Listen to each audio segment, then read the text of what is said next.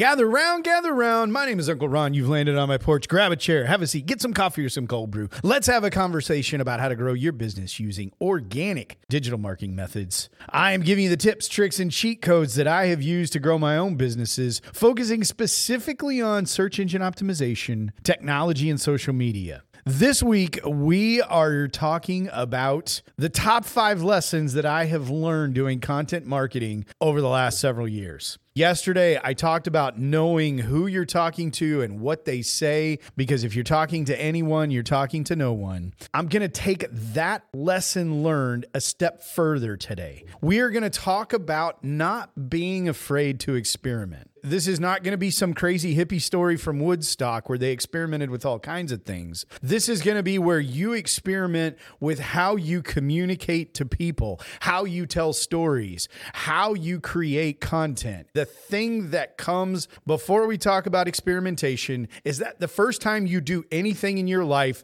you suck at it. Michael Jordan, the first time he picked up a basketball, was not the greatest of all time. It came with hours and hours and hours and decades of practice. When you look at Patrick Mahomes, who just won his 3rd Super Bowl, he didn't wake up as a kid in East Texas 25 years ago, grab a football, and was immediately the best that ever was. The guy played lots of sports throughout his childhood. He was a star pitcher, just like his dad when he was in high school. When he was in college, he actually had a losing record as a starter. A lot of people don't realize that. He was not considered the greatest quarterback of his era when he first started trying to sling a football around. You are the same way. You are not going to step into creating content today for the first time and write or make a video that wins prizes. It's going to suck at the very first. I was terrible. I look back at some of the things that I did early on in this process, and it was horrendously bad. You have to get over that. Now, the flip side of that conversation, some people have anxiety about trying new things.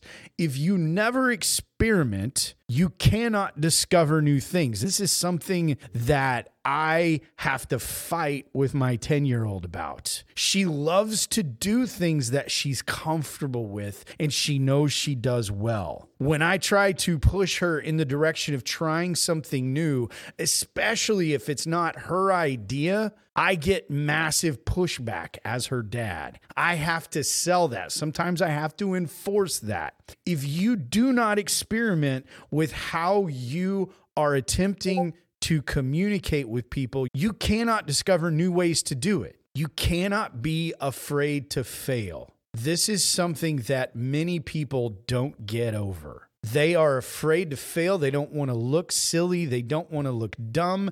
And so they never turn the camera on and make a video that could help them propel their business to new heights. They never sit down and try to craft a story that conveys the feelings and emotions that go with what it is they offer. The first time I tried to explain home insurance to somebody, they looked at me with a blank stare because I didn't know what the heck I was saying. But I was not afraid to fail, and I knew that failure was not an option. Now, wait a minute. I said, don't be afraid to fail, but failure's not an option. How does that work? The first time you do it and it doesn't go well, you're not a failure. That particular attempt was not great, but you are not a failure. You have to be willing to get uncomfortable, and you have to be willing to step over that line, get onto the playing surface, and get to work. I read a book recently that talked about highly successful people doing hard things. One of the conclusions that came from that book